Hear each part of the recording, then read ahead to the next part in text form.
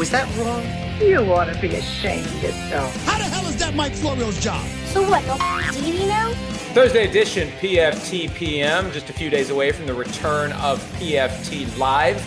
Chris Sims will be going back to the NBC Sports Group studios in Stamford, Connecticut. I'll be upstairs in my normal studio, and we'll do it 2 hours every day indefinitely until next year's hiatus, assuming that we will have, games to talk about. But even if there aren't games to talk about, there'll be something to talk about. This is supposed to be the time nothing's happening in the NFL and everything's happening. And if you're a fan of the Washington franchise, this week was already big enough with the news that the name eventually will be gone. And by eventually, I mean sooner rather than later.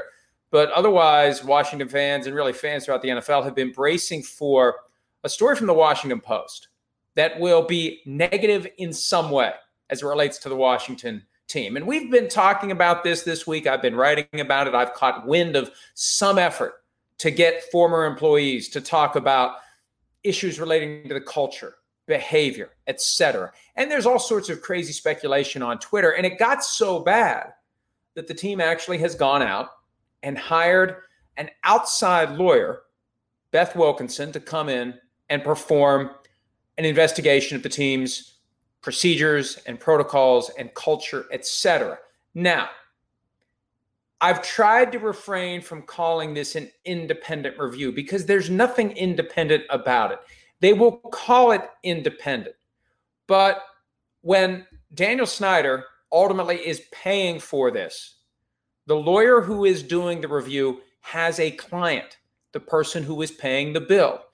The lawyer has a duty to look out for the best interests of the client.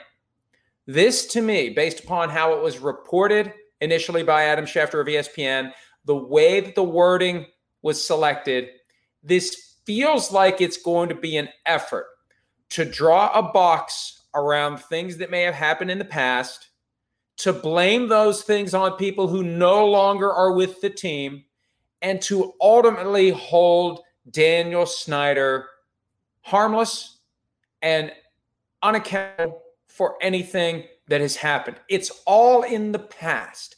We've investigated the things that have happened in the past. We have explored the things that former employees have done, and we now have procedures in place to ensure that this kind of thing does not happen again. And as I suggested earlier today, I suspect that the final report, to the extent that there is transparency and it's made available for people to review, it will say, for example, Mr. Snyder had no affirmative knowledge and no active involvement in whatever it is that may be discovered when this outside lawyer comes in to do a review that will not be independent. They will call it independent. It is never independent. It's only truly independent if a third party is paying for it, if the lawyer comes in with a blank slate, go find out what happened and report back and make recommendations about what should be done. And we have no preconceived notion of what those recommendations should be. We have no advanced determination of where we would like you to finish. And I mention all that because the greatest example in recent years of that kind of independent analysis was the Ted Wells report for Deflategate. They knew where they wanted Ted Wells to finish, and Ted Wells started there and worked his way backward to justify the place where he believed the people paying his bill wanted him to be. And that's my opinion. I'm not saying that's a fact, but that's my opinion based upon reasonable analysis of the evidence and the Wells report and everything else. I believe that he went into this either expressly told this is where we want you to end up, or he got the impression. See, smart lawyers will get the impression of what the person who pays their bill wants. And if that lawyer wants to get future assignments from that client, well, you better find a way to give the client what they want. And there's a lot of half sentences. There's a lot of not so subtle winking and nodding that nudges the lawyer toward what it is that the person who is responsible for making the assignment and ultimately paying the gigantic bill from the law firm wants the lawyer to do, period. So I don't have a whole lot of faith that this review is going to be anything other than an effort to turn the current situation into chicken salad, insulate Daniel Snyder against having to sell the team, and we'll see if it's good enough. That's my guess. And if he does have to sell the team, it really would be something, because Ron Rivera, the coach in Washington, would become the first coach ever to have two owners involuntarily sell on his watch. Hell, he may be the only one who ever had it happen once in the NFL, at least in recent years. But Jerry Richardson was forced to sell several years ago, and now it very well could be. Based upon how big this story is, and I'm currently told Thursday night is the target. I was told Tuesday. I was told Thursday. I'm now told Thursday night. And look, this isn't the Washington Post trying to tease us or to build interest or generate clicks, although it's not bad for business for the Washington Post website for people to constantly be checking it to see if the story is dropped. But this is about dotting I's, crossing T's, making sure that everything is nailed down, making sure that every party who is named in the story has had an opportunity to respond, to provide a comment, especially now that there is a very well-known litigator who is on the scene. Because this may also be not just a review of what's happened with the organization over the past however many years. This may be a little bit of the showing the sword a little bit and making sure that anyone out there who may be inclined to say anything at all that may be negative about the team understands that they may have to deal with some sort of litigation from Daniel Snyder and the Washington franchise if there is enough negative fallout that comes from whatever it is that the Washington Post is going to report, whether it's tonight, whether it's tomorrow, whether it's next week, whether it's whenever. It's clear now that Daniel Snyder and company are bracing for it. And we'll see what it ultimately is. And I'm sure we'll have more to say about it, possibly as soon as tomorrow when we do our last PFT PM before we continue with PFT Live. Dak Prescott, Cowboys quarterback, with comments to USA Today after it became clear that he would not have a long-term contract. He plays under the franchise tag this year. There was a tweet from his brother yesterday suggesting frustration on the part of the family and maybe an idea that Dak Prescott is not going to be with the Cowboys for very long. Prescott said, "I'm a Cowboy and couldn't be happier." Well, he's a Cowboy now. He's a Cowboy this year. It's determined for 2020. What isn't determined is what happens next year. And I've had so many fans say, "Oh, Dak Prescott shouldn't assume he's going to make $37.68 million next year. The Cowboys may not be able to afford to tag him again. They may not want to tag him again." Okay, fine. Number one, they're going to have to find another quarterback if that's the case. Number two, he goes to the highest bidder. See, he's a winner here either way. He's getting $31.4 million for this year. He still makes a decent amount of money, and by decent, I mean in the seven figures off the field in endorsements. He's got the money to buy an insurance policy that protects him against a catastrophic injury that would take away that big pile of guaranteed money he's eventually going to get. Okay, fine. Next year, the Cowboys either pay him $37.68 million, or they sign him to a long-term contract, or they let him walk away in free agency, and he becomes the new Kirk Cousins, who signs a 3-year, $110 million contract or something like that on the open market. It's good for him either way. Setting aside everything beyond 2020, the guy's getting $31.4 million this year. What's he got to be upset about? So uncertainty as to the future, but no uncertainty as to 2020, at least as it relates to who the quarterback will be for the Cowboys. We don't know whether or not they're going to play any games, but we do know that if they ultimately suit up and go, it will be Dak Prescott at quarterback all season long.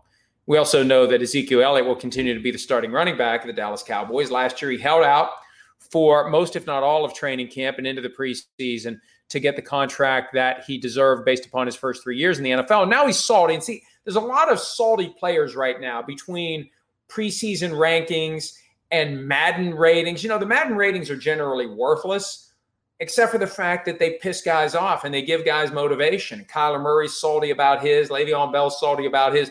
Well, Zeke is salty about something. He said, "There are a lot of great backs in this league, but I don't understand why the media has to talk down on my game just to uplift other backs. We are all talented football players and can ball. Check the stats. Since I entered this league, I have dominated year in and year out. Put some respect on my name. Women lie, men lie. The stats don't. Go do your homework. Almost 1,800 scrimmage yards and 14 touchdowns with no training camp, and now I'm not the same back. I do appreciate the standard you guys hold me to, though, but I promise you no one holds me to a higher standard than myself. And he's right. He had a great year last year. He just wasn't the guy that he was his first 3 seasons. Something Sims spotted early in the year, and it lasted all year long. When he would get through to the second level, he didn't have that same explosion where he ran away from everybody. That 10-yard run didn't become a 50-yard run. So he still had a great year, but it could have been better. And maybe it wasn't as good as it could be because he didn't have the benefit of training camp. He went to Mexico while they were working out the contract. And, anytime a guy misses that much time, there is a chance it's going to affect his performance. And think of how good he would have been if he'd been around for all of training camp. But he's still one of the great running backs in the NFL. And between him and Amari Cooper, who signed a contract to stay with the team, CeeDee Lamb, their first-round pick, who fell into their laps, Dak Prescott, the offensive line, not as dominant as it was in recent years, but still pretty good. And maybe the defense better now. New coaching staff, new approach. Cowboys can end up being pretty good this year, again, if they end up playing any games at all. And here's hoping that they play all of their games, all 16, not 12, not 10, not 9, all 16, postseason maybe for the Cowboys, and we'll see how it all plays out. All right, we do know that this will be a different season in a lot of respects. If they do get all the regular season games in, there will be no fans at training camp. Teams had started to announce one by one that they won't have fans at training camp. And as every team did it, it was news. And I kind of took a step back, and we had a little session with the PFT writers. And I said, hey, folks, I don't really think this is news. I think it's already been decided there won't be fans at training camp. I checked with the league, and the league said, you're correct. No fans at training camp. All the teams can do this year, they can have up to 2 events at their stadium if local and state law allows it, and if they can otherwise conduct the thing in compliance with NFL procedures and protocols. That's it. 2 events at the stadium. Wherever you have your training camp, you're not going to have fans there this year, period. It's not going to happen for any team. Even if you're a team where you're in a location that has a drop in the COVID-19 cases and everything's fine and people wear their masks and they socially distance, there's going to be no fans at training camp anywhere. And obviously that's going to be a huge difference from past years. And going to be lost money coming from that because, the teams find a way to make a little money off of it. Although I don't think if you charge the rule, I need a refresher on this. At one point, if you charged for anything at camp, then scouts from other teams were allowed to be there. And I think Washington fell into that trap at one point several years ago, but they found a way to allow teams to make their money without an open invitation for other teams to show up for training camp and to scout their training camp practices. But bottom line is the bottom line will be affected by fans not at training camp. And the money this year is going to come primarily from televised regular season games. Anything else that NFL teams over and above that is going to be a bonus, whether it's 20% capacity for games, 40%, whatever percent, 1%. It's going to be more than what they're otherwise going to make, because I think you just have to go into the season assuming that no fans are going to be involved. And even if you can do these 2 events with fans present, how many teams are really going to be able to pull that off, given where the pandemic currently is? And really, how many fans of teams are going to want to show up for something like that in places where the virus currently is running roughshod Sims. We're going to be ready for all the Simsisms to return when we start PFT Live up again next week. All right, there's been some reporting that the NFL and the NFL Players Association are at odds over whether or not players who test positive for the virus will be on injured reserve or the non-football illness list. Now, the non-football illness list, if you put a player on that during the season, they're done for the year, and they potentially, if the team chooses not to pay them, don't get another penny. As of last night, ESPN was reporting that that's still a sticking point. I had other people saying it's not a sticking point. We have a deal on what it's going to be. My understanding, and this is all subject to league approval, but the deal between the league and the union will allow players to be placed on a short-term COVID-19 IR list. And then they come off of that list and go back to the roster. And while they are on that list, they will be replaced on the roster by someone else. The goal is to ensure that you have as many healthy bodies as possible. You have maximum flexibility. Now, the way it was explained to me, 3 weeks on the COVID-19 list, then you can return to practice. And once you get to the point where you can return to practice, you've got a 3-week window to get back to the active roster. At the end of that 3 weeks, it's either active roster, injured reserve, or injury settlement, and the player leaves the team. I've heard some concerns from the player's perspective about why do you have to be shut down for 3 weeks on the front end? What if you're asymptomatic? What if within 5 days you can generate 2 negative tests? Why should you be kept off of the roster for 3 whole weeks simply because you tested positive and you have no symptoms? So there may be some lingering push and pull on the contours of the COVID-19 IR list. And frankly, if you're the team, why do you want to have your guys set aside for a minimum of 3 weeks? That doesn't make any sense if there is a way they can get back sooner than that. But that's where it currently stands. We'll see how that plays out. But the teams are not going to do anything to have rules that are so rigid that the players get screwed, because it's not their fault if they test positive. And you're never going to be able to prove that it didn't happen at work. So the players get paid whatever the final rules are. And the final rules will encourage the ability for teams to have as many players available as possible. You want to be able to withstand an outbreak.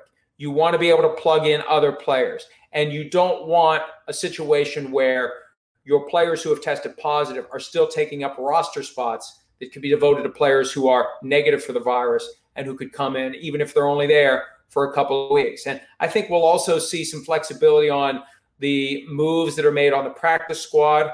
Already for this year, you can move guys, 2 of them, up and down without passing them through waivers.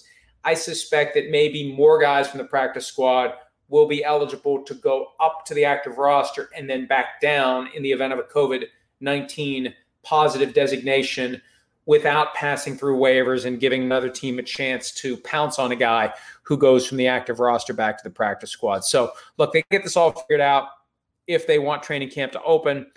A lot of people are saying it really doesn't make sense to open training camp right now, especially in the cities that are in the midst of the greatest rate of increased cases, like Houston, like Dallas, like Miami, like LA. Whatever the final decision, we are at the point where decisions need to be made. And I'd say by this time tomorrow, when we do Friday's PFTPM, we should be at a point where we have a pretty good idea of what the rules are and what the rules aren't. So teams either will or won't be proceeding with training camp. And I will not be surprised if the end result is they decide to get rid of the preseason and bump everything back a couple of weeks and give everyone a chance to really prepare for what's to come. Because once they're there, they're there. You don't want to start it up and then shut it down. You want to wait until the point where you're confident you can get it rolling and it's going to work right. And if you rush, and this was the sentiment that J.J. Watt shared with us last week, if you rush when you shouldn't, you may have the season collapse when it otherwise.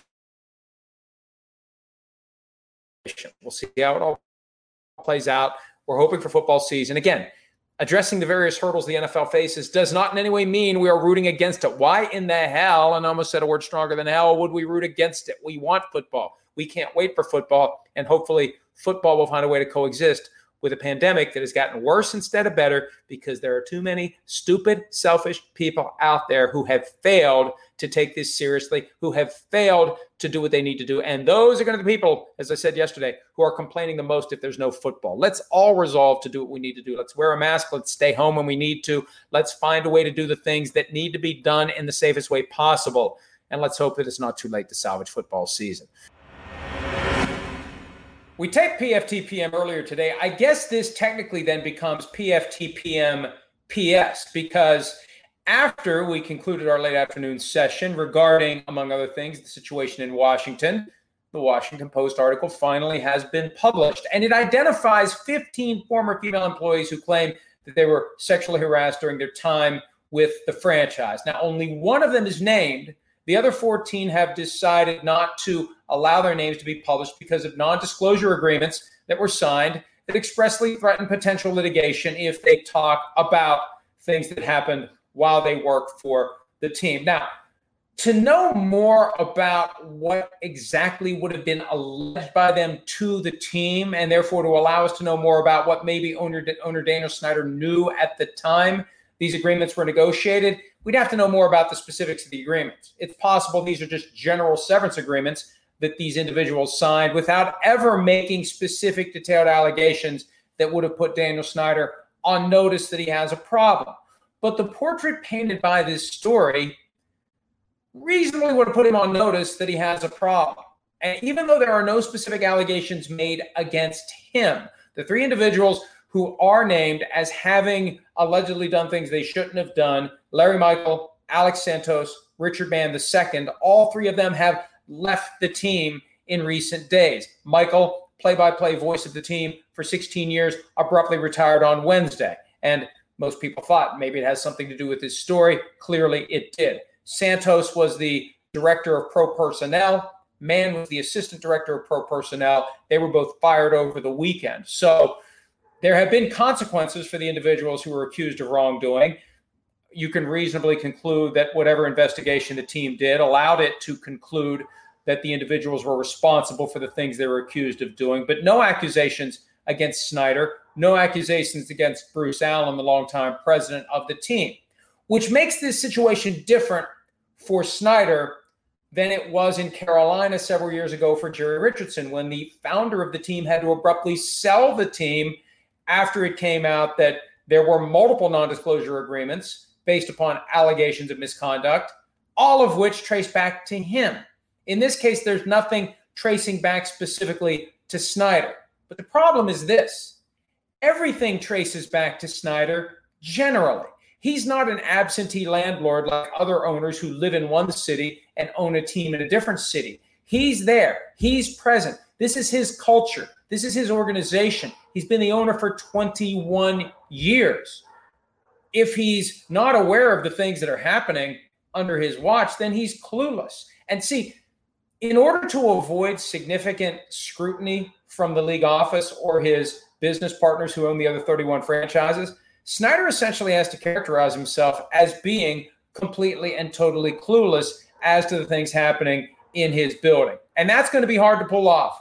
The article creates the impression that this all began at the top. This atmosphere began at the top. How employees are treated. Specific allegation of Daniel Snyder berating a male employee. No allegation of sexual misconduct against a female employee, but comments made allegedly by Snyder that would then trickle down. Because, see, the person who runs the organization does indeed set the tone. And it's fair to infer that the tone that was set by Snyder was indeed copied, mimicked, perpetuated by the people working under him. And the bottom line is, if it was as prevalent as these 15 individuals would seem to suggest, Snyder surely knew, or at a minimum, should have known what was going on. So what happens moving forward?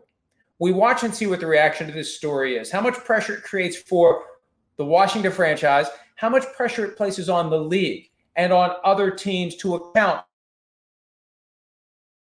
Will that be enough to force the kind of action that would result in Snyder selling the team? This is why he's hired an outside lawyer to come in and conduct this investigation. He wants the end result to be Daniel Snyder is blameless. Daniel Snyder knew nothing about these specific activities. Daniel Snyder had no reason to go in and clean up a mess because he didn't know a mess existed. Again, to sell that, he's going to have to be willing to make himself look clueless. Either way, it's not a good look. And either way, depending upon how things unfold, it's the kind of situation that could create serious problems for his ongoing ownership of the team. We'll surely have more about this tomorrow on PFT PM and throughout the rest of the evening and into Friday at ProFootballTalk.com. Have a great evening. We'll talk again tomorrow.